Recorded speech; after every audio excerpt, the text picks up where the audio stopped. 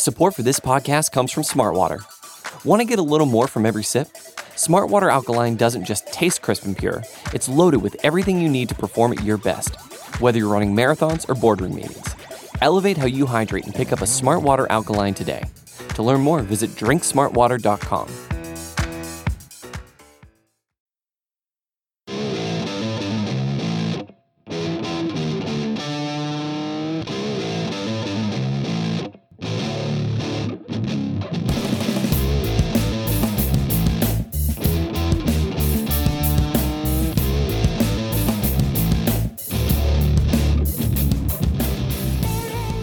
What's up, everybody, and welcome to episode 260 of the Talking Chop podcast. I am your host, Brad Rowland. It has been almost exactly 1 week since our last podcast and since the end of the Atlanta Braves season in 2020. And with a bit of perspective, after a week, a little bit of time to catch our breath, we are back, and the gang's all here today. I am joined by both Eric Cole and Scott Coleman.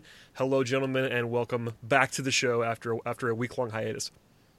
It has been really weird not being on at least not being on a podcast with you, Brad, because like every other day for 3 weeks or so, and then doing the previews with both you guys, like it's been weird not being on the podcast for a week. Yeah, it is. It's interesting. I think all fans are probably a little different for once your team goes out, what your level of interest is, and obviously, as you said, it's been a week exactly since we last saw the Braves, and I don't know about you all. I've caught some of the World Series. I caught the end of Game 4, which was just insanity. But good to be on. Lots of good stuff to talk about, a lot of reflection, and a lot to look ahead on as well. Yeah, we are recording this in our typical time slot, but as we referred to earlier, we basically did a show every day, essentially, for 3 weeks or so. So getting back to normal, if you're a new listener during that time, thank you for joining us, for sure, but don't get spoiled too much by the daily format. This is not a daily podcast. It's a weekly, sometimes bi-weekly podcast, but I will not be recording every single night at midnight like I was for the last 4 weeks or so. But we're back in our groove. Sunday night's our sweet spot, and here we are. So, we heard from Scott and I after Game 7, so I'll go to Eric first. Now, with a week of perspective, Eric, I want to know what your sort of top-line thoughts are on the way that the series ended, the season ended, and sort of how 2020 went for you. So, overall, I'm, genuinely pretty happy. If you told me, even going into the playoffs, that this year was going to end with a 7-game loss to the Dodgers in the NLCS, I would have been thrilled. Now, obviously, taken into the context of the Braves had a 3-1 lead in that series, and all they had to do is win 1 of 3 and they couldn't do it. Sure, that stinks. Because all the odds are is that the Braves are 3-1 favorites in that situation. But that they were only 3-1 favorites tells you how good that Dodgers team is. And you see what kind of at bats, what it's having to take to beat this Dodgers team in the World Series or in period. It's requiring a lot of highly unlikely things to happen. And it made me feel good about where the Braves were. It made me feel good about the fact that this was a Braves team that was probably, my best guess was at 70% strength overall. Certainly not everyone was firing on all cylinders, and there were some guys that were clearly either tired and or hurt. So, against a Dodgers team that, seemed like they were relatively healthy and very, very good, I wasn't upset about the overall outcome. Again, before the season, if you had told me that's what it was going to be, I would have been thrilled because that means the Braves actually advanced in the playoffs for the first time since I was a teenager. Then, really pushing a Dodgers team that is very, very good to the limit like that, put me in a really good place. Now, in the moment when they lost Game 7, yeah, it was pretty terrible, right? And I have no qualms about saying that. But, at the end of the day, this was a very successful season and made me think that there's going to be some really good things coming up for this team because you can already see that some of these guys are already getting better. We get our first look at Christian Pache in the playoffs, who looked great. There's going to be some players that I don't think are going to be on this team anymore. Some I'm going to miss, others not so much. And, it just made me think that, that it really felt like this was a step forward. Was it as big of a one as I wanted, or maybe as big of a one as maybe the math tells us should have happened? No, but it was still it was just overall, I'm very pleased with how 2020 went, all things considered. Scott, break in here. Tell me if you agree with Eric, because this is honestly what Eric gets into there is, I think probably the biggest discussion that happened, maybe in the day or two after the season ended, was like there was this divide in the fan base, as there would be with any fan base, to be fair, about like how angry to be and how upset to be and whether it was a success or not, etc. So I'm just kind of fascinated by how everybody thinks. So yeah, it's always interesting a week later when you kind of have some time to digest, and absolutely once the game wraps up and your emotions are high, you're stressed, you're watching all those games 5, 6, and 7 were so high stress and really a fight to the very end. I think the same way. As Eric said, if you would have told me in the middle of July that the season would end in a Game 7 defeat to the Dodgers, I would have taken it. If you told me when the playoffs began, I would have taken it. And because this team is so young, there's a lot of young talent on here. This is not the end of the line, or at least I wouldn't think so. I would like to think the Braves are still on their upward trajectory with all the young talent they have. And as we've seen some of these young pitchers take steps forward, and of course we know how good the young hitters are. Not that we can bank on this kind of season every single year going forward, but I do think because, at least in my opinion, the Braves are still on the upswing. Yes, it hurts. It's going to sting for a long time, especially being up 3-1. But ultimately, it was a really good year given the circumstances, and hopefully it's one they can build on. I think it's not like a super deep thought to convey what we all just said. Basically, like that it was an overall success in the grand scheme. The point is an obvious one, but it's also one that's worth saying again, in that, especially after Mike Soroka goes down. Especially that, but even if you remove that from the equation, but especially in the days after that, I think anybody with true serum would have absolutely taken a 7-game NLCS loss as a massive success. Even before that, I would say that's probably the case. But certainly after Soroka goes down, the number one starter, and after everything else that already happened with the rotation, etc., and we'll get into some specifics here, but that all makes perfect sense. I think we all agree that overall, taking a few steps back, that this is a successful season in the grand scheme. They were really good in the regular season, better than I think most people thought they were going to be, including myself.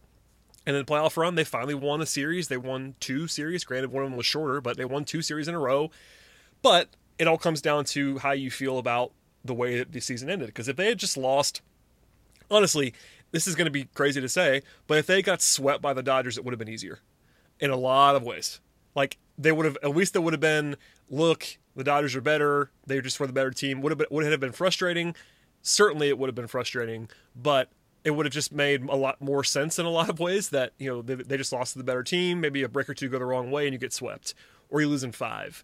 But taking a 3-1 lead just puts the emphasis so much on the fact that you're supposed to win now. And no matter how you sort of slice it, at 3-1, you could be playing against the best team ever constructed, which the Dodgers may actually be, but you're supposed to win that series. You just are. Like, you can't, there's no way of getting around it. So micro versus macro is really interesting here. So it's kind of, there's nuance, and nuance is not something that people always enjoy, but it can be both. It can be both highly disappointing and also a overall success, especially for a team that is young. And we'll get into a little bit later on in the podcast, like some future-facing stuff as we transition into off-season mode. But this is a young team overall in general. A lot of things went right this year. A lot of things went wrong, and they still managed to make the Final Four and take, what everybody thinks is the best team in the league to 7 games. So I don't know, man. There's lots of nuance. Yeah, I mean, for me, I'll speak on the Soroka injury, which was a good point. I mean, honestly, I thought the season was effectively over when Soroka got hurt. Now, were they going to be the worst, last place in the NL East? No, but to be honest with you, that night, I wasn't sure the Braves were going to even win the division at that point. So, again, with everything, you have to put it in perspective. They had some great individual performances along the way. I don't really know how they were able to navigate a starting rotation that was so bad for really, 80% of the year. Getting nothing out of Hamels, Fulte, Newcomb, Felix Hernandez. You lose Soroka. Even Fried had the injuries at times during the season. It really was, I think, in the grand scheme. And again, because it's the Dodgers, right? If they blew a 3-1 lead to the Marlins in the NLCS, it's a completely different conversation we're having than, we lost to a team that was on pace to win like 110 games over a full season. I think that changes it for me at least a little bit. Yeah, how good the Dodgers are, and like I take some heart too, and I understand how some fans feel like that. There's a flip side to this, where if only Soroka had been healthy, if Ronnie was completely healthy, if they had been normal days off during the series, which is like kind of was a big part of this. I think that those last 3 games, I just think that a lot of these guys were running on fumes. Does that change the complexion of how the series goes? And but the way I think about it is that there are just these little tiny things. I mean, if Mookie Betts doesn't make one of those 3 catches, the Braves are in the World Series right now. Does anyone deny that? 3 like impossible catches that he just made. Yeah. And those are little things. No, they didn't, and they're little tiny things. And when it's little tiny things against what you said, Scott, against one of the best teams we are likely to see, does that stink? Yeah. And Brad's right. The Braves are supposed to win that series just based on the math. Like you would expect the Braves to win 1 game in a 3-game series with the Dodgers.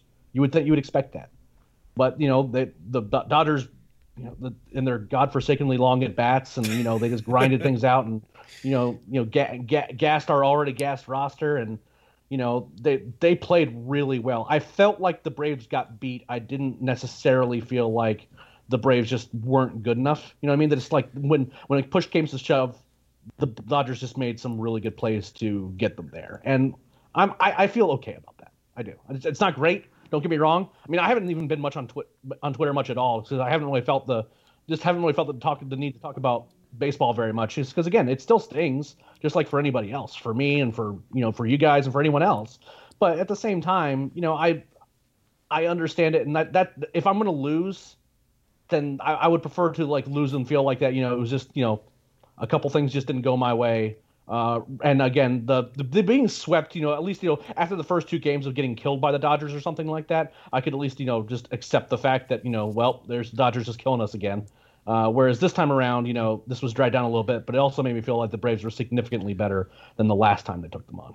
Yeah, that's actually a good point. I'm glad you said it, because even in the moment, as I was saying, the thing about being swept, it would have been easier to take, but also more frustrating in some ways, because eventually you have to beat the Dodgers. I mean, to do what you want to do, this franchise, the team that you're looking up at in the National League is the Dodgers. And I guess in some ways it's better that you were highly competitive against them in that series and probably should have won it, versus where we were 2 years ago when we all discussed how much better the Dodgers were than the Braves. And it was very obvious. This year, we all thought the Dodgers were probably better, but the gap was not nearly what it was. The gap has closed. The Braves played well in the series. We could litigate all of the guys who played well and who didn't play well along the way, and I don't really feel like it, to be honest with you. I mean, maybe you guys want to do that, but I just don't want to talk about the series that much anymore.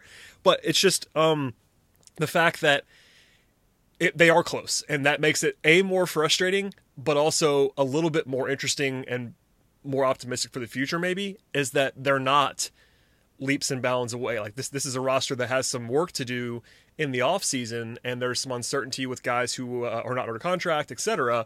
But the core is generally in place, and the core just took the best team in baseball to 7 games and probably should have won the series. So that's in some ways a positive. I'm not a glowing positive person, but you could certainly spin it in a positive direction if you wanted to do so. Sure. Yeah. No, I'm with you. Again, you don't want to sugarcoat a loss, because you still lost 3-1. It was still 3-1. You still did. Absolutely. You still blew 3-1. You're right. I mean, it's the balance of, they were right there. They were toe and toe, and they just came up a little bit short versus getting blown out as we've seen 2 years ago. I think there's a lot to build on. I think that's kind of my overall takeaway from this year as a whole. There's stuff to build on. They still need to get better in various areas. There's things to improve. There's storylines, et cetera, but ultimately, I think you come away from 2020 with a pretty good feeling. Yeah. We mentioned a second ago, but it's kind of worth, I think, pointing out all the things that went well and then didn't go well in 2020. And we'll dive into all the position groups as we get into review mode in the next few weeks. But broadly speaking, and you guys can add to this if you want to, we'll start with the went well stuff. Marcell Ozuna was better than anyone could have thought. Travis d'Arnaud was awesome. Max Fried making the leap is a huge thing. Ian Anderson emerging late. It's a small sample size, but we saw a lot from him that we didn't expect necessarily this season. Both of the left-handed relievers, Tyler Matzik, AJ Minter, one of those guys out of nowhere, the other one refining it again. Dansby Swanson finally kind of breaking out a little bit. And then old friend of the program, Adam Duvall, doing Adam Duvall stuff and playing well. That's not a comprehensive list necessarily, but I wanted to make sure that we said out loud, like in this sort of our final like broad recap thing. There's a lot that went well. There is stuff we'll get to in a second that went poorly, but does that sound like a pretty good list? Eric, do you have anything to add to that in terms of things that like were notably, obviously guys like Freeman and Acuna too, but I was about to say Frederick Freeman putting on an NL MVP season. Yeah, we have him slated to discuss later, but which is why I forgot to write that down. But obviously that's the top line. But honestly, though, we knew he was really good. He was better than he's ever been, to be fair. But it wasn't like a revelation necessarily. No, it's not a revelation, but kind of all those other things going right. I mean, look, with Ozzy out for like 80% of the year, and still he's pretty much widely considered to be one of the best, if not the best, second baseman in baseball. And Ronnie dealing with an injury issue, but still being really, really good. The lineup has a lot of really fun and exciting young players in it. One hopes that the Braves will find a way to bring back Marcell Ozuna. The DH role being less set in stone than I would like for it to be is a little bit frustrating towards that end, because I think that's kind of you have the best DH or at least one of them in the league just sitting there, and if you can just re-sign them, then that's a big hole in your lineup that you don't have to worry about anymore. But I mean, you're right. That's a really good list. Obviously Ian Anderson, debuting late in the season and just being incredibly good, and holding his own against a tough Dodgers team too. I know that like those starts he didn't go pitch 6 or 7 innings against those teams, but really we didn't have anybody that could do that against those guys. He was good. He was good, flat out good. Yeah, he was, and he was really, really good.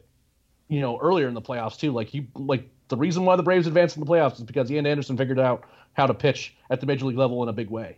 You know what I mean? Because you don't really it's that Reds team where they were running out those pitchers too. He matched Castillo pitch for pitch and ended up just throwing shutout after shutout in the playoffs before the Dodgers finally got him for a couple runs. But I mean, there's a lot to like from this season. I mean, the things that I don't like is, frankly, a pretty short list, and a lot of them is more, like random chance that happened as opposed to, like a guy just not being good, if that makes any sense. There's a few guys, but overall, I mean, this team is very, very good, and it looks like, even with maybe some minor defections, it's a team that could be really good for a long time. Yeah, I think for me, maybe the most pleasant or biggest surprise was the bullpen. And part of that is, yes, Anthopoulos went out and at the trade deadline a year ago added some really good arms. And, of course, they added Will Smith, who was up and down throughout the year. But, man, I mean, I don't think any of us, other than maybe once or twice, mentioned Tyler Matzek's name when we did our preview podcast. Oh, yeah. He is so good. Yeah, oh, I mean, man. whether in March the first time around or in July for summer camp, AJ Minter was a phenomenal story. I think it's obvious that he was just not healthy last year after that car accident. He probably rushed back. You go up and down the line. I mean, Darren O'Day was awesome for a guy the Braves sat on for 15 months after trading for him. He was phenomenal. Yeah. I mean, there were all kinds of good kind of unsung heroes, and every good team has guys who they aren't necessarily counting on. But I think, yes, we hoped. I think Dansby Swanson was our breakout pick across the board. Obviously, Freddie, we knew how good he was. Of course, he did his best year yet. Should be the MVP. Acuna, Ozzy, the list goes on. But for me, I think the most pleasant surprise was how good some of those unsung bullpen heroes were. Yeah, that's a good point. And the bullpen overall, they obviously invested heavily in it, but it worked out quite well. It's kind of, we mentioned this a lot when it happened, but it is not always the safest thing to do to invest big money in a bullpen. It's volatile, and honestly, we saw that with Will Smith, who I think is still a good pitcher. I think we don't know that he's not a good pitcher anymore, but that's the trouble with relievers, is that you give a guy 3 years and a bunch of money and he's not great for you in certain ways. He obviously was really good for a little bit of that middle of the season, but that's kind of the one exception to the bullpen, other than maybe Luke Jackson wasn't good this year, but Will Smith's the only guy who they really wanted to be good and invested in. It wasn't great. So yeah, the bullpen was an overall success, almost certainly. I mean, to pivot a little bit to the things that did not go as well, we've well noted it, but again, it's worth emphasizing the starting pitching and how crazy it was. Like, obviously the Soroka injury, he made 3 starts. That's your number 1 starter. That guy being gone for most of the season is a huge thing under any circumstances. But they somehow got, quite literally nothing from Cole Hamels, Mike Foltynewicz, Sean Newcomb, and Felix Hernandez, who never actually even suited up. Those were 4/6 of the rotation. They were the rumors, or at least the battle on paper and in what they were saying publicly for the 5th starter spot was Newcomb versus Felix, and the other 4 guys were certainly going to be there. And Fried's the only one that made more than 3 starts, and 4 of those guys didn't make a single start, or maybe Folty made a start. It just didn't go very well. So yeah, disaster level. And Newcomb too. But you know what I mean? Like it really is like crazy to think about a team that has as much success as they had, and made it that far when they lost 5/6 of their rotation from when the season began. It's just crazy. Yeah, if we would have had a podcast in June before we knew that Hamels might not be ready and Felix was going to opt out and all that stuff, but seriously, I think the quick math here, those 5 guys made, I believe, a total of 7 total starts. One of which was 3 innings from Cole Hamels when he was just trying to get the wheels going a little bit. The Foltynewicz start we touched on. I think Newcomb honestly has no real business being a big league starter at this point, but they had to do it out of sheer necessity. And then, of course, Soroka, whose injury was so unfortunate. 3. Yeah. So if you told me that they would make 6 or 7 total starts, however you want to view Felix or Hamels rather, in June, I honestly think I would have told you the Braves were a couple games below 500. Oh yeah. So you could not pick them to make the playoffs. Absolutely. You could not.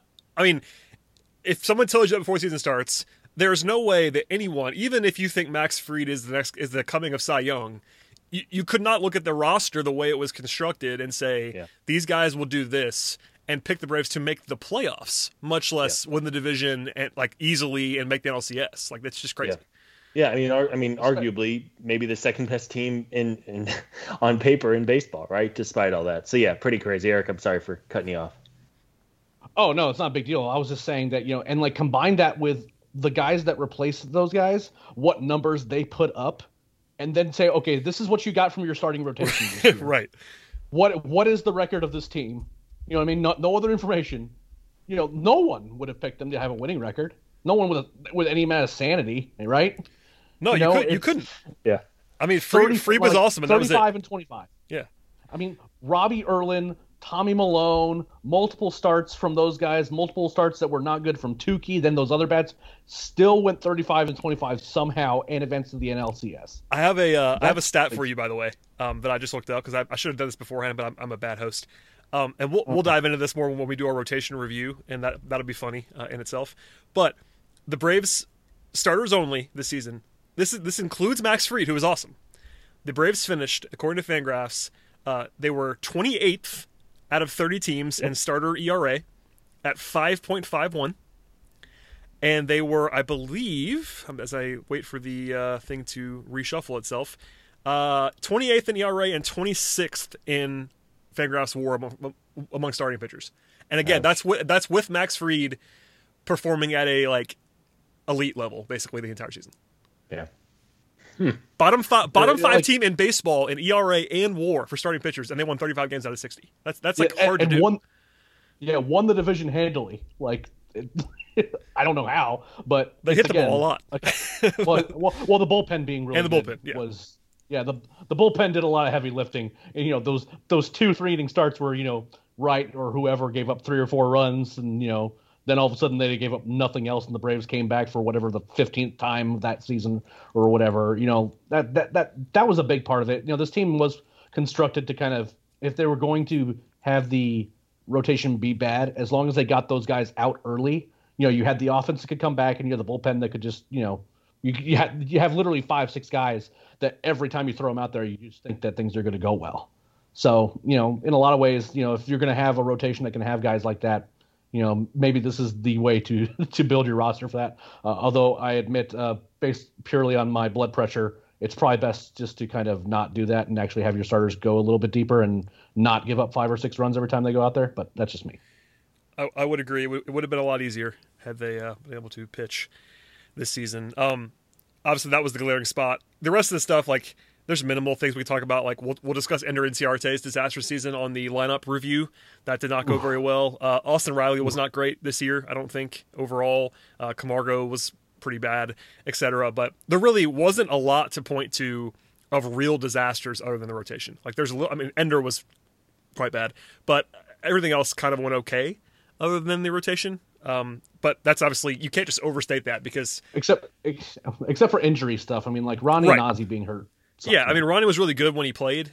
This was not the greatest Ozzie year in the world, but you can attribute that mostly to injury, so I wouldn't worry much about that. But anyway, I mean, we could do a review for minutes and minutes and minutes. And again, we are planning to do our traditional, bullpen review, starting pitcher review, lineup reviews. We'll dive in further on this stuff and use this to pivot ahead. But I wanted to go a little bit broad before we did all of that later on. I will open up to both of you. Any final sort of takeaway thoughts at the end of the season? Because after we go to a break here, we'll go future facing a little bit with some news and talk about what Anthopoulos said. I just think my overall takeaway as we talk about all this is it's really been impressive over the last 3 years since the Braves, of course, made the huge jump from 2017 to 2018. And they were probably a year ahead and everything went right. And then last year they were really, really good. And this year, again, even with the shortened season, they were good.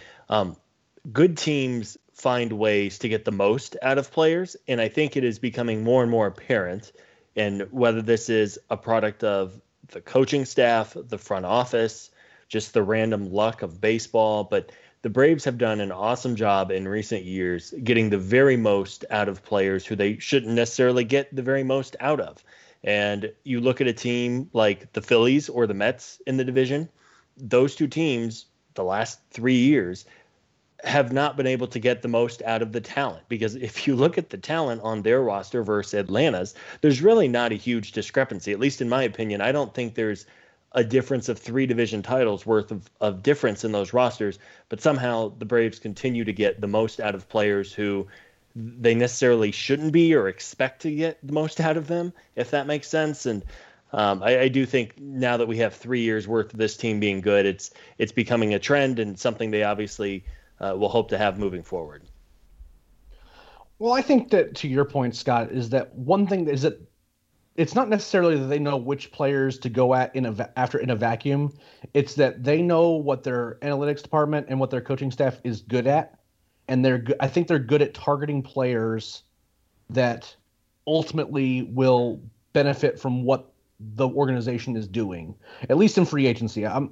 There's certainly some reason for a little bit of skepticism from the player development side in terms of particularly pitching. It's been a little bit more missed than maybe you would like coming out of the minor leagues, but this was also a weird year with coming off the alternate site and getting the kind of the same kind of coaching and getting that same sort of game time. Like I have a tough time dinging them too much, but I think they know like guys like Tyler Matzik, guys like Darno, who like they understand what those guys bring to a clubhouse and to the strategy, and they know kind of what wrinkles they think they could go, hey, maybe you should try this to be a little bit better. Now, obviously, guys like Marcell Ozuna, going from really good with the Marlins to pretty good with the Cardinals to being insane this year. I don't think anyone would have expected that necessarily. But that was already a pretty talented guy. The year before, Josh Donaldson, wasn't able to stay on the field for the Twins. He was mostly healthy for the Braves. I think every once in a while they give him a day off,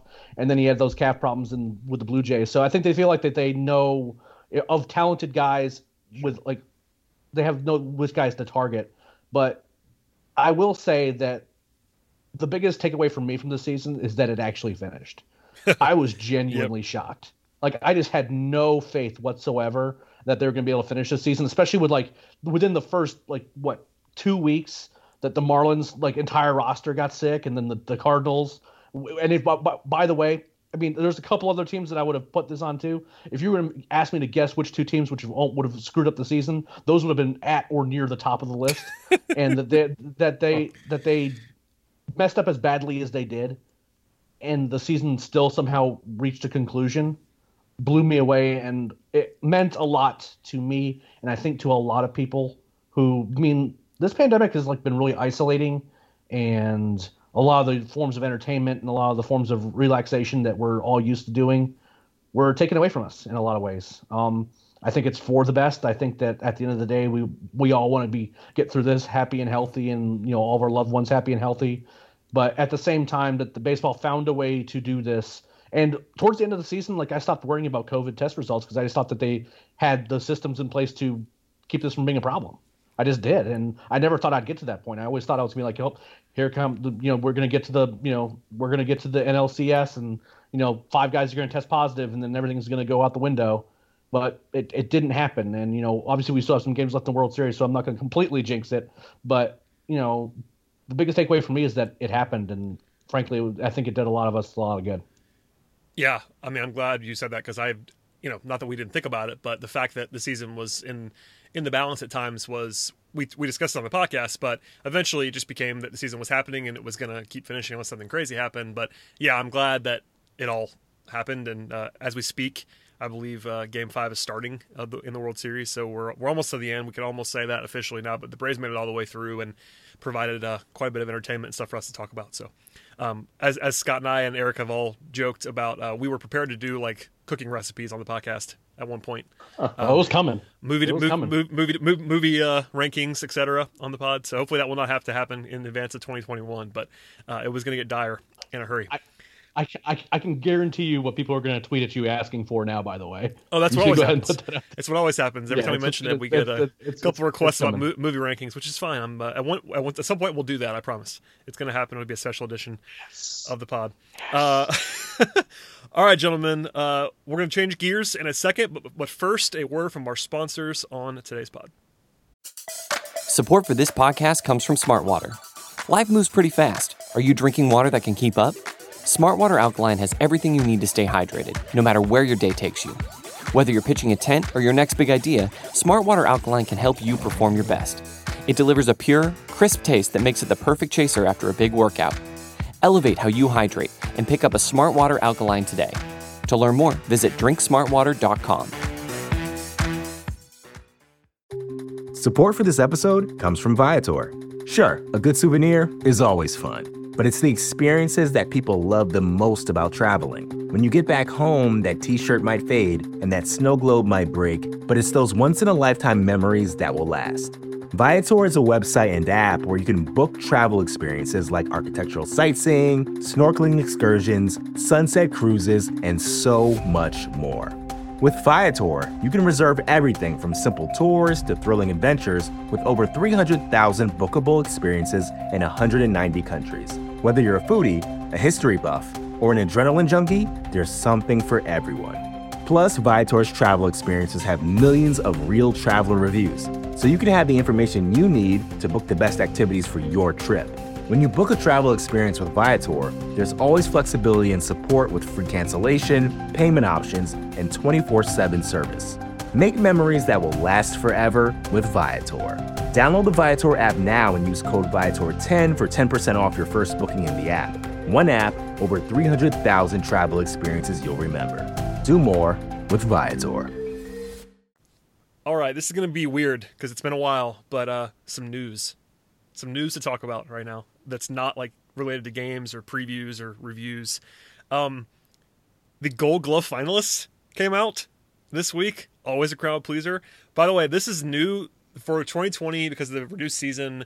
They did like a statistical thing. There was qualifications people had to meet. I won't go through all of them now, but it was not the same exact way that they usually vote on these things. But anyway, the 3 people that the Braves had on the finalists list at their positions were Max Fried at pitcher, Dansby Swanson at shortstop, and Ronald Acuna in center field. Ozzie Albies, who might have been the favorite at second base, did not reach the innings minimum. He was like, I think it was 13 innings short, so which is pretty crazy. But I don't know. I have no objections here. I guess we'll go to Scott first. Scott, did you have any? I know we'll hear about Freeman not being there. People will be upset about that, but I don't care about that. Scott, do you have any thoughts on those 3 guys being there? No, nothing really. I mean, as a whole, the Braves have been really good defensively in recent years. I'm glad that Dansby was recognized. He had a nice year, really consistent year, I think. He was a little up and down defensively early on in his career, but he was steady, and I think that's all you can really ask for as your shortstop.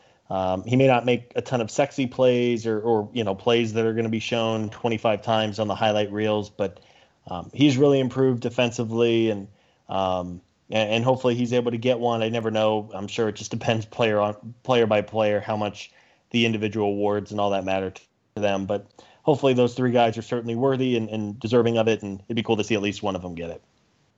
Yeah, I'd be a little curious to see exactly how this computer kind of generated some of these nominees, because for example, the American League, Jackie Bradley Jr. not getting the nomination. It was apparently basically just a formula of stats. I know DRS was involved. Yeah. That was one of them, but they won't. At least not that I have seen. They have not said what the exact formula was. They released which numbers were included. In fact, one of the reasons why. I know Dansby got some love because Dansby was a DRS darling this year. He was plus 10 in DRS. So that's one reason. But yeah, there was a couple of weird ones. I know Yadi Molina made some news. He was mad about not being there. But Jackie Bradley was one where it's that guy's obviously a Gold Glove caliber outfielder. So it's weird. Yeah, and that kind of gets me to the Freddie Freeman thing, because I think there's things defensively about Freddie Freeman, particularly his ability to make stretches and catch errant throws from a variety of sources over at first base. I don't think that the metrics necessarily measure particularly well, and I don't know if there is a great way to measure those particularly well. Combine that with, the guys that got nominated and have consistently given Freddie trouble in terms of getting that Gold Glove love are really good defensive first basemen. When you're going against Goldie and Rizzo and Votto and all those guys, I think part of the problem is it's not necessarily that Freddie's bad or anything like that. It's just that he the competition at his position is weirdly competitive when it's first base. Beyond that, look, Fried's pickoff move is what's carrying him for a Gold Glove, but I really love what a good pickoff move does to a pitcher's repertoire, and what he can do and kind of help manage the game in a different sort of way. So I really like that Fried got some love there. And Dansby's been a really good fielder for a while, and I kind of disagree. Some of the plays that he makes, are they going to be like the Andrelton Simmons? Speaking of horrific Gold Glove snubs, when he didn't win and Brendan Crawford beat him out because Brendan Crawford hit more homers than he did, was nightmare fuel. But Dansby's really good about hunting for outs and making getting lead runners and just making these little plays and these really hard tags and stuff like that they're very difficult to do. And I think that he's one of the better. He deserves the love he's getting here. I was almost a little bit surprised to see Ronnie get the nod in center field, but then I started looking at the other options in center field. I'm like, no, that makes actually a lot of sense. I had the same exact thing, by the way. The exact same. Yeah. Wait, really? And then I was, oh, okay. I guess I get it. Yeah. It wasn't even a knock on Ronnie. I'm like, my memory was that there was just more really good center fielders in the National League. And, there's not, so that's good.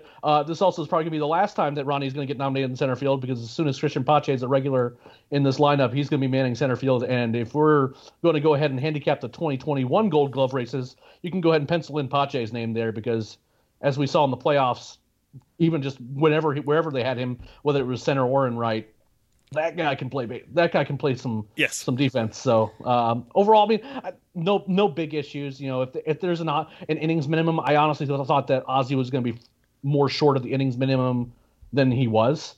And it's not a knock on him. He was just hurt, and that stinks. But at the end of the day, you do have to kind of play the game to actually get the awards and stuff like that. So overall, it was completely fine. Other than the fact that I wondered, Adam Duvall not actually getting as much love in left field as I thought he would, because he's normally just very well regarded out there. It was a little bit surprising, but other than that, it was good. Yeah, and I was more joking earlier about Freddie. If Freddie had been nominated, I would have been fine with it. I've been tired of the Freddie Freeman defensive discourse for a half decade now. I just don't care. He's pretty good. I think the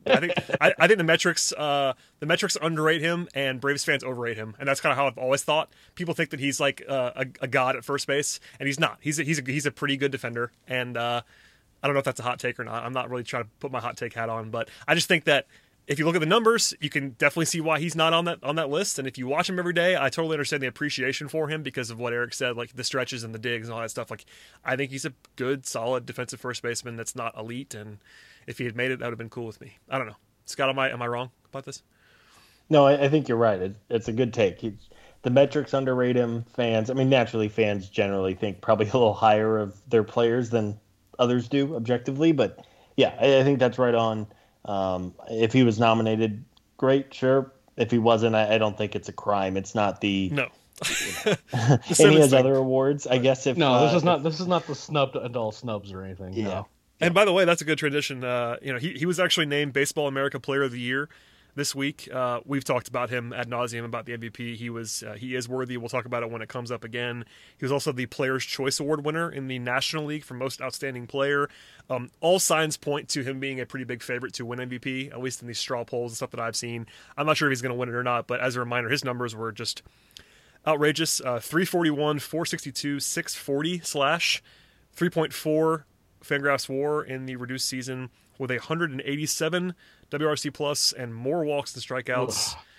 I mean, we've all fawned over him enough to just leave it there, I think. But he was awesome this year, and when the MVP stuff comes back up or when the lineup review happens, we will do it all again. But Freddie was incredible. All right, I think this will probably be our last topic on the podcast, but it's one we can dive into.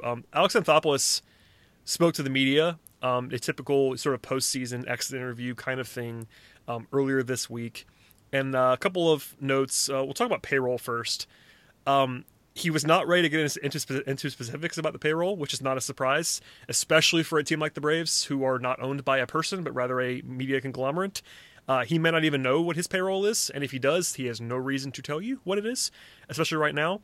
But broadly speaking, a lot of people I saw, it's a popular thing to do right after a season starts. You start talking about who's coming off, who's coming on, how much money we got, etc., and we're going to do that too.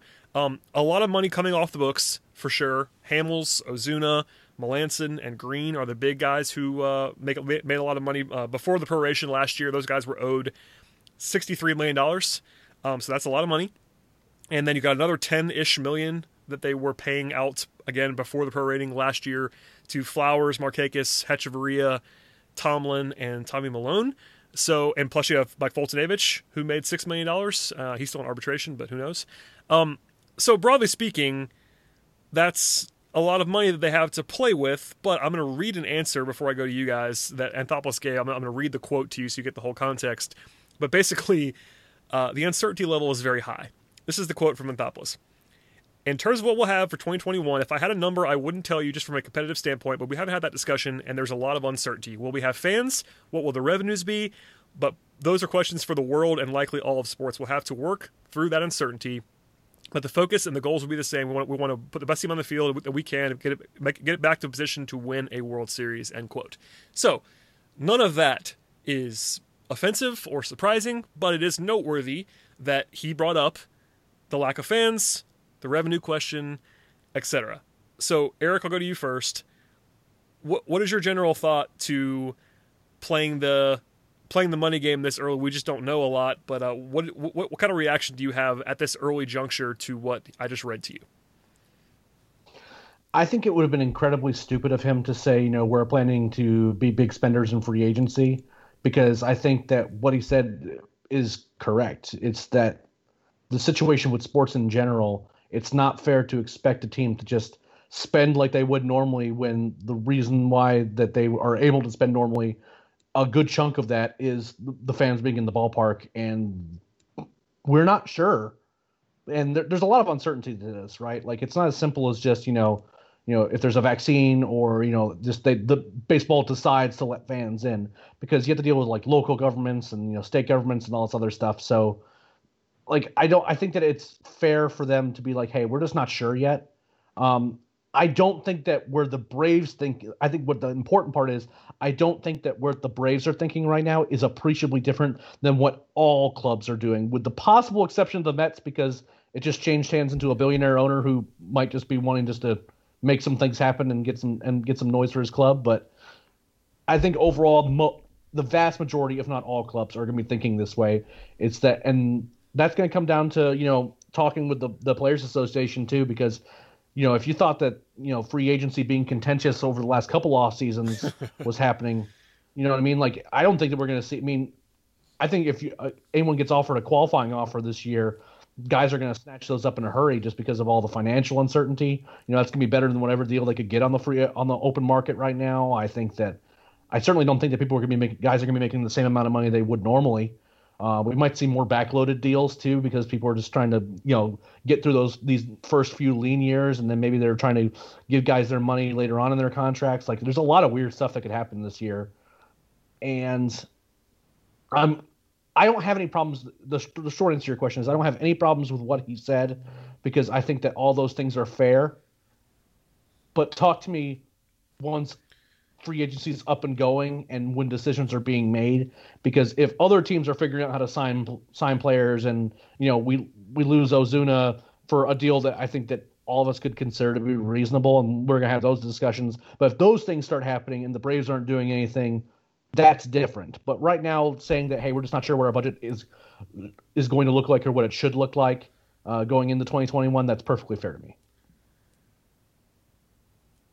So I have a lot of thoughts on this, right? So I'm shocked. I think it is absolutely fair, and as we just kind of said, no one knows what next season is going to look like, right? No one knows if it's going to be 162 games. No one knows if it's going to be 60 games. No one knows if it's going to be somewhere in between.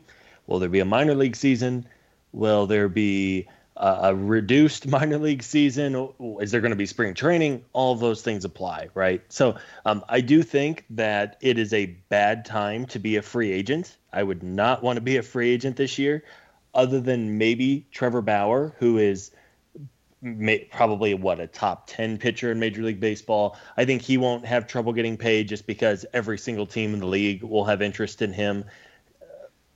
I would not want to be someone like Marcell Ozuna, who absolutely deserves to get paid for many, many years, because I think there's so many financial implications to this. And if owners don't know if they're going to have ticket revenue for any kind of game next year, right? Is it going to be reduced capacity? Is it going to be no capacity? As Eric said, a lot of the time it varies state by state, city by city. There's so much uncertainty that I think Anthopoulos is very smooth with the media. He is a king of saying a whole bunch of words without actually ever saying anything in his interviews. He is really good at it. He could talk about ice to a polar bear for 20 minutes, right? Like he is the king of saying a lot without saying anything. But ultimately, I would think that you would hope that with the Braves being right there on the cusp, they would make the financial commitment to at least keep the core of this team around. Maybe Ozuna goes elsewhere, maybe something doesn't work out, but to continue to have a really competitive roster here, even if the financial picture for 2021 is not set in stone. I think we're close to being on the same page, all of us. I would just tell people to not. I'm not trying to tell people not to think big and all that stuff, but pointing out that there's 60 million plus, 70 million plus coming off the books does not mean that they're going to spend that much money or more to replace them, because of all the uncertainty, and also the fact that, for better or worse, this is a team that is owned by a corporation. Their books are not public. They've printed money for a very long time, but they also are not inclined to always do things the way that an individual or a family might, to maybe push in and use those profits to put back in the team, etc. They have shareholders, and that sucks from a fan's perspective. But they are not. I mean, they lay people off in the baseball operations department. Like, this is not a situation in which they're just going to spend every dime to win. So we'll see. We'll obviously get more information. We're going to rely a lot on what we're hearing. Anthopoulos is not going to tell you, even under the normal circumstances, how much money they're going to spend. But this time around, again, he may not even know what his budget is right now. He probably has a better idea than we do, obviously, but not like definitively what's going to happen. So guys will get squeezed. Ozuna is one of the better hitters on the market, but even then, it's going to be tough for him, especially with the DH uncertainty that still exists right now. So, yeah, I just thought it was interesting to point out this is sort of the first salvo from Anthopoulos. We will see how that all goes. They're definitely going to have some money to spend because, you're losing 4 or 5 guys who were highly paid who are no longer under contract. But, I mean, guys like Ozuna and Melancon and Green, you might want those guys back. Are they going to all come back? Probably not. But you might want to sign. I mean, obviously they're going to try to sign Ozuna at some level. I'm pretty confident. Melanson was really good. They love Melanson. I know obviously Snit loves Melanson. Green, maybe not as much, but if you get him for cheap, it's interesting. So those guys are really important parts of your team. Hamels obviously is not going to be back. But even guys below that, Flowers, I mean, Scott got yelled at for even suggesting that Flowers resign, and I was like, guys, Goodness. Tyler Flowers is like an elite backup catcher. Like, you probably don't want him starting at this point in his career, but I mean, I don't want to do the whole thing again. We'll do it again when we do the lineup review. But the hate for Tyler Flowers is mind blowing. Anyway, I just think it's interesting. We'll obviously follow that very closely, but the payroll is going to be a topic of conversation both for the Braves and beyond the Braves. Yeah, I mean, just because those guys leave and they free up money, it's not like it's a dead money situation. It's not Albert Pujols out with the Angels where, right, he's going to clear $30 million and then all of a sudden it's boom, we can use this money to however we want. That they need a bat, they need at least one, maybe two bullpen arms. They probably need a starting pitcher in some capacity, even if it's not a frontline guy. If you feel good about Anderson and Soroka coming back healthy, they have to sign a starting pitcher. I don't care what anyone says. Yeah, I will make this rant forever. They will sign. They need to start a starting. I understand that Bryce Wilson showed a lot. I understand Anderson showed a lot. I understand Soroka might be back. If they don't add a starting pitcher, things have gone wrong. I'll say that right now on the record. I mean, if as a team that I saw some of that too. Like, well, we're good at starting pitching. We don't need to spend money there. No. I don't know how you can say that when you had legitimately like 8 starting pitchers in spring training in March and ended up like with 2.5 in your rotation once the year actually began. But anyway, I know we'll dig into all this, but there is some money, assuming things generally hold, to spend, yes, but there are also are some holes to address as well. I know Eric, and I will. Eric, I feel like Eric's one of the people that want the kids to pitch. And no, Eric. Well, no. I mean, I won't allow it. I think that I think they need to sign a starter. I'm just giving you grief as the prospect guy. No. I mean, no. Yeah, run the prospects out there all the time. I will say though that one thing that I think everyone needs to do is at least hold the Braves accountable for the fact that this is a team that was one game away from a World Series, and all these other clubs are going to be playing by roughly the same rules, and this is not a team that's constrained budget-wise like the Rays or the Athletics or something like that. Not even a little bit. Are they the Red Sox? I said not even a little bit. Like this is a. No. I mean, it gets into the corporation thing, but they could spend as much as they want to spend. There's not like they have the money. My point is, even if you're looking at it from like strictly at the spreadsheets and they're treated like a mid-level team, but that means that they can make moves to at least maintain the current level of their roster. I don't think they're ever going to be the Dodgers. They're never going to be the Yankees, or even what the Angels do or what the Astros have had to do. I don't think any of that is going to happen. But I do think that it's fair to say, in a given whatever this free agent marketplace looks like, it is fair to expect the Braves to be aggressive and be active and not just say, well, we had our shot. Because if you let all of this value that it was on the team, if like Marcelo Ozuna's and Shane Green and Mark Melanson's value just leaves the team both in terms of dollars as well as in talent, then this team is significantly worse next year. And I think that fans will be understandably pissed off about that.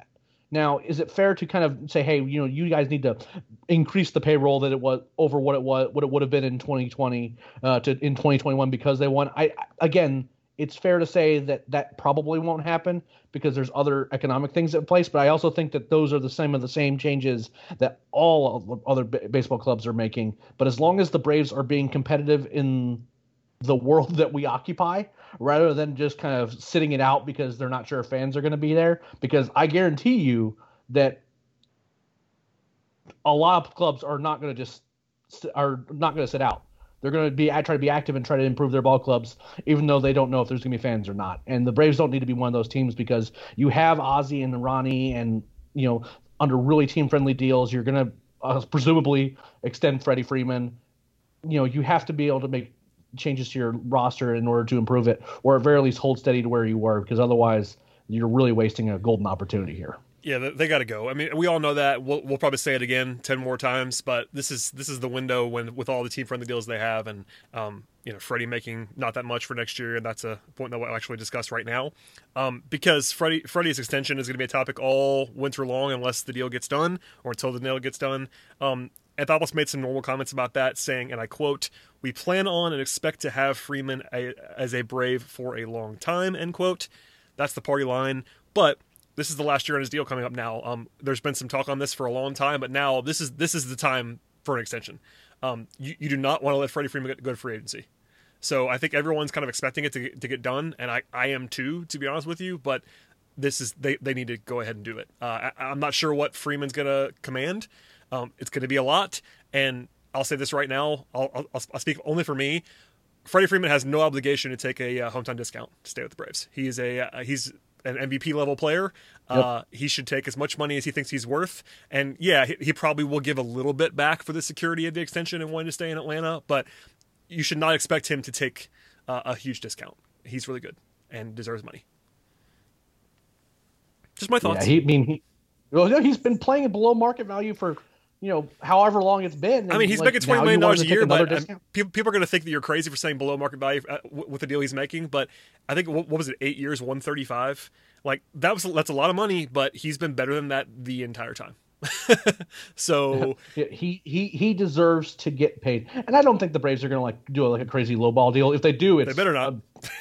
Go ahead and sign Scott and I up for that podcast, because and it's going to run long because I will be upset. They just have to get it done. I mean, it's honestly pretty simple to me. Like, you got to get it done. You got to give him.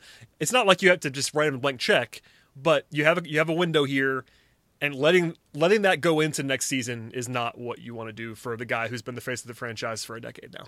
It's just not what you do. No, and I think, by all accounts, this is a good, healthy relationship, right? Freddie, he wants to be here. He wants to be here. He has his family here. Honestly, Freddie is all you can really ask for as your face of your franchise, right? No drama, no stress, no off the field issues. He's already made a lot of money. He deserves and will get paid very, very well. And I have never seen or heard anything to make me believe that a deal won't get done. He's publicly said he wants to play his whole career here. I know, obviously, at the end of the day, money will probably, as with all things, will make the final decision. But I would truly be stunned, right, as we sit here on October 25th, 2020. If Freddie Freeman is not on the Braves in 2 years, I would put it on like a 90+% chance that a deal gets done. I don't know. Obviously, none of us are privy to negotiations and what Freddie's thinking and what the Braves are thinking, but I would be truly stunned if they don't get something done soon. Yeah, I think that's well said. It's not impossible, and this is a sport where it's not like you have a franchise tag. Like, if he gets the free agency, he can leave, and you can't do anything about it. But and that's why you need to lock him up now. I think everyone's assuming it's going to get done. I'm assuming it's going to get done, but that's something to monitor that we'll be talking about as it goes. The other stuff from Anthopoulos was not really that huge. There was one note about Mike Soroka, who's now apparently wearing shoes and walking around, which is a good sign. Yes. I know Eric rejoices at that news. Yes. I'm not sure what that means in terms of timeline. We'd all be guessing, but you're hoping he could pitch at some point next year. Maybe not opening day, but something later on. Yeah, I mean, I don't. This isn't. Achilles injuries are just not. They don't have that kind of timeline. I mean, you have to kind of, because it's his plant foot. Like, you have to, kind of be a little bit more careful. But Achilles injuries, especially if you give them months to actually recover and heal up properly.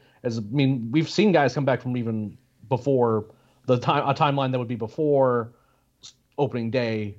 But, because it's his plant foot and, you really kind of want to just make sure, then I don't know if I necessarily think he is a lock to start opening day or be around opening day.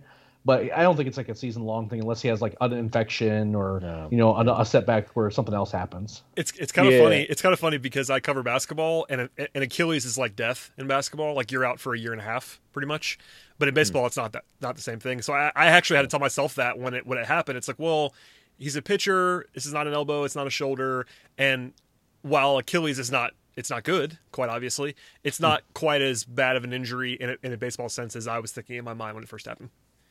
Well, and even if, as you said, it's not a traditional injury for a pitcher, but in this day and age, teams are limiting innings on especially their young pitchers. And I know Soroka's been around for a little bit now, but he is not somebody who's going to throw 200 plus innings even in a healthy year, or 200 innings might be his cap, right? Because you just don't want to put that crazy stress on his arm and elbow. So even if he does miss a couple of weeks early on in the year, just to make sure his strength is fully back and he's able to be 100%, it's not the end of the world, because generally teams are going to figure out a way to work in some downtime during a season. So for him, it might make sense to do that on the front end, and then hopefully he's ready to go.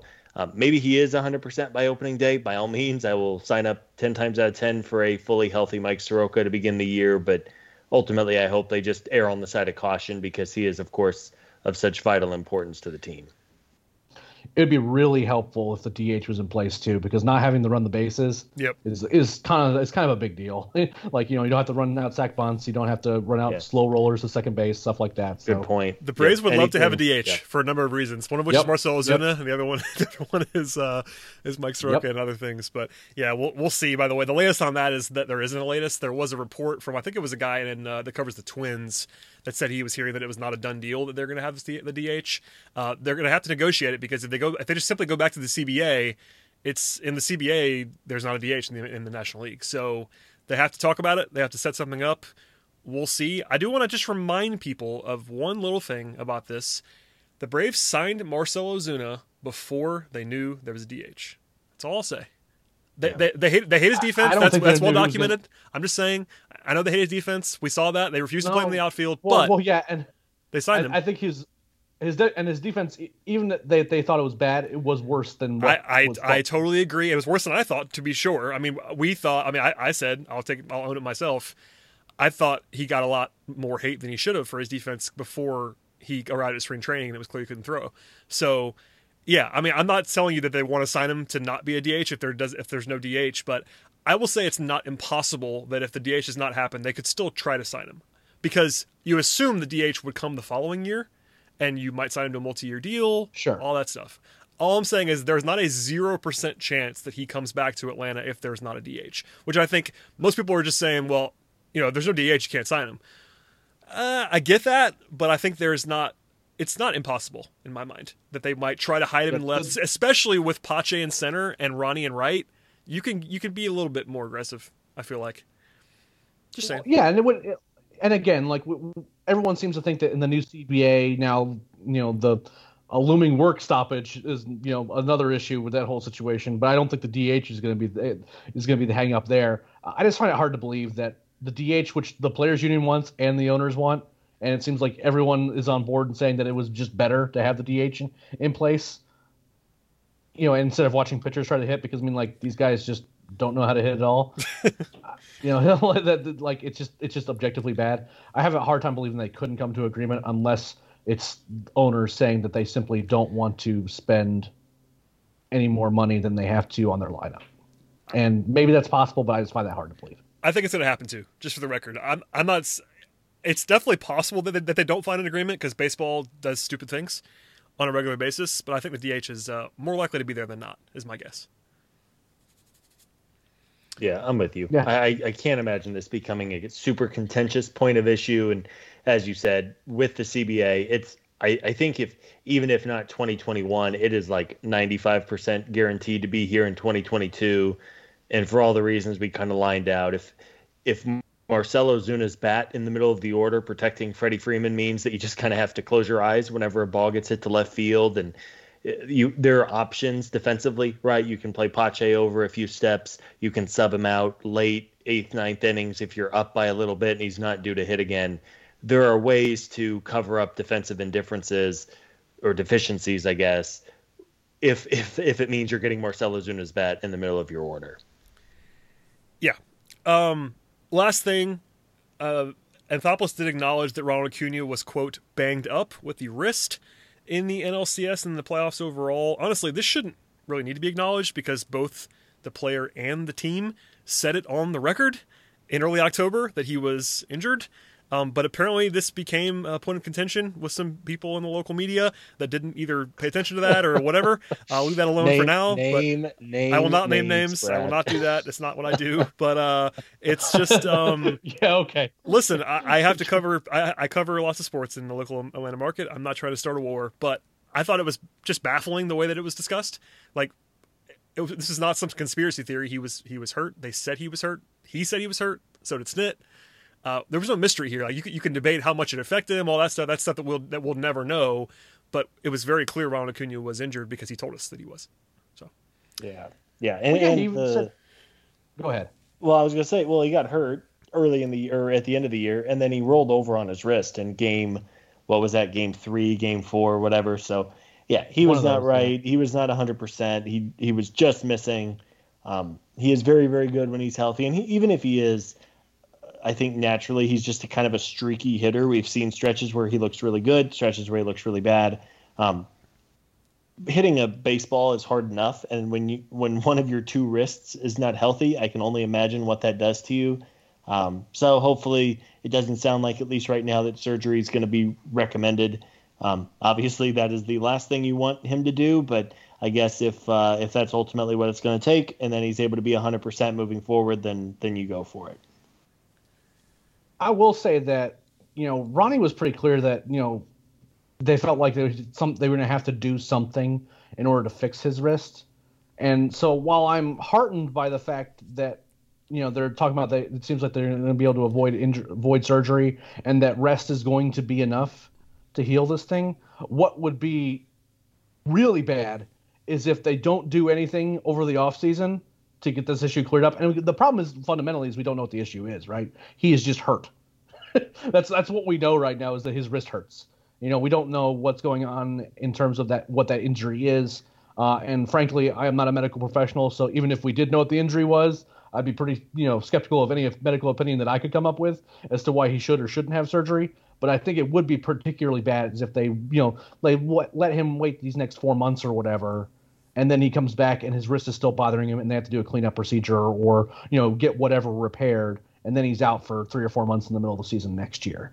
So and considering just how Acuna was acting on some swings when he planted his hand and really felt like he looked like he was in a lot of pain in the NLCS.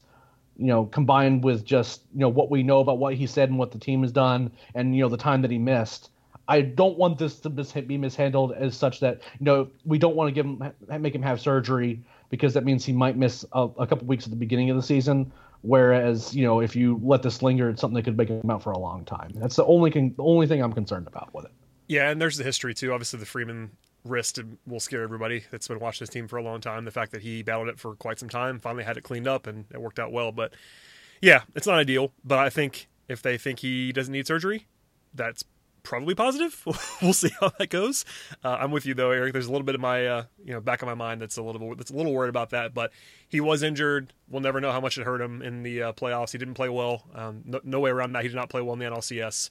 I'm not defending that. It's just kind of obvious he wasn't 100%. So there you go. All right, boys. We've been going for more than an hour. It's time to wrap this thing up. I will go to Scott first, then Eric. Please deliver any final thoughts you might have, and tell people where they can find us, because we might have some new listeners at the sort of outset of this off season that we're heading into. So please go ahead and do all of that and share your thoughts.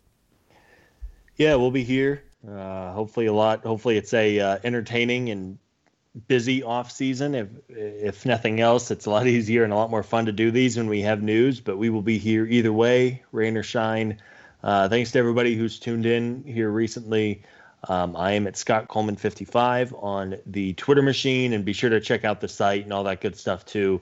Talking Chop. There's just the beginning for our off-season coverage, player recaps, look aheads, of course, all the rumors, and as that stuff gets going. So thanks for everybody for tuning in. Yeah, I want to just echo what Scott said. I mean, obviously we have a lot of content coming up on the site, but the biggest thing is big thanks to all of you, our listeners and our readers that have made this site. We were not sure how this was going to go this season in terms of, how our numbers were going to bounce back. given the pandemic, and that combined with an election year is usually like a death sentence for sports entertainment sites, and that our community was around and continued to support us, and in some respects even grew, was really big for us, and allows us to continue to make this content. I am actually going to use the remainder of my time here to ask both of you a question, which is pretty on brand for this podcast. I want Scott to answer first, then Brad. Right now, this is the beginning of the offseason for the Braves. What are the percentage chance that Nick Markakis is under contract with the Braves in 2021? Scott, you first. I will say, I mean, great content. If I had to guess, I'd say 20%. I think there's a possibility they bring him back, but it would have to be. I mean, he looks so old in the final month of the season in the playoffs.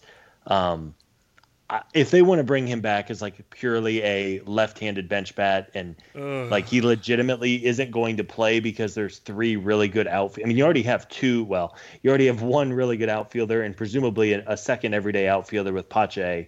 As long as that third outfielder is legitimately good and not in need of a platoon, if they wanted to bring Markakis back as the clubhouse guy who is your occasional left-handed bench pinch hitter, I would take it, but I would say 20% would be my answer to your question.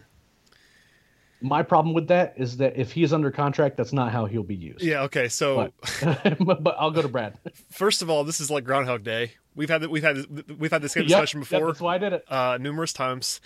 My answer, and I am only slightly kidding, is 97%.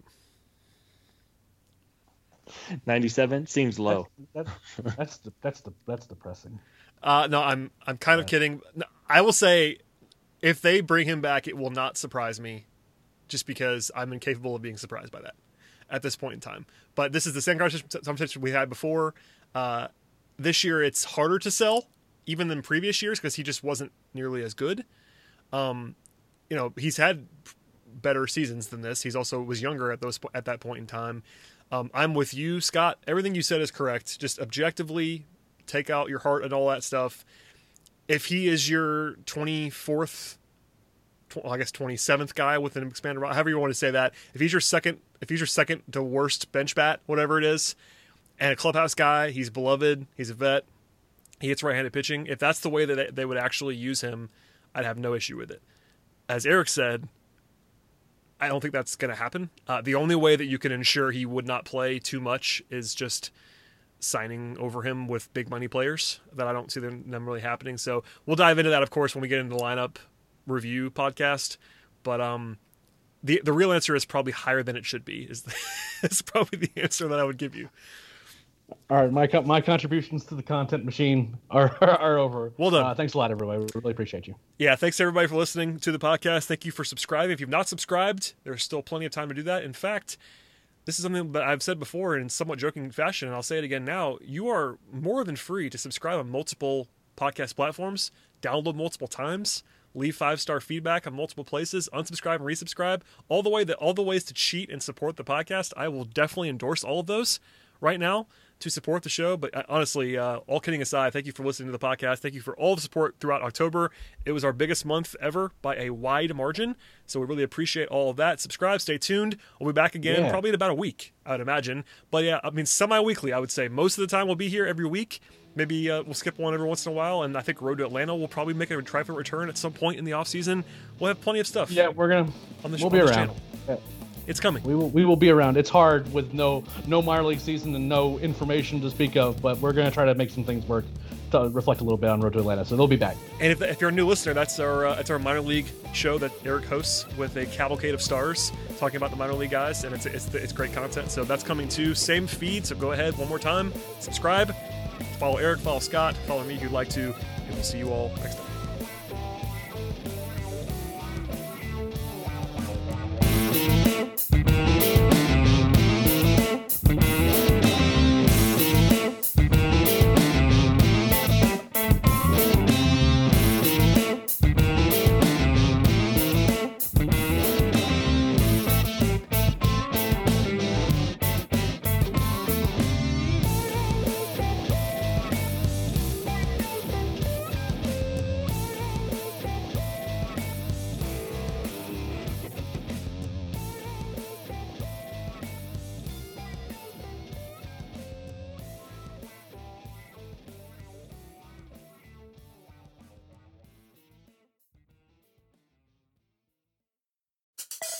Support for this podcast comes from Smartwater. Want to get a little more from every sip? Smartwater Alkaline doesn't just taste crisp and pure, it's loaded with everything you need to perform at your best, whether you're running marathons or boardroom meetings. Elevate how you hydrate and pick up a Smartwater Alkaline today. To learn more, visit drinksmartwater.com. Right now, businesses are facing tough choices. Do you cut costs or drive growth? Solve for today or build for tomorrow? Do you satisfy your shareholders or satisfy your customers? The answer is yes. You don't have to choose. With the intelligent platform for digital business from ServiceNow, you can say yes to unifying your existing systems and yes to accelerating growth. Visit ServiceNow.com to see how we can help you put yes to work. The world works with ServiceNow.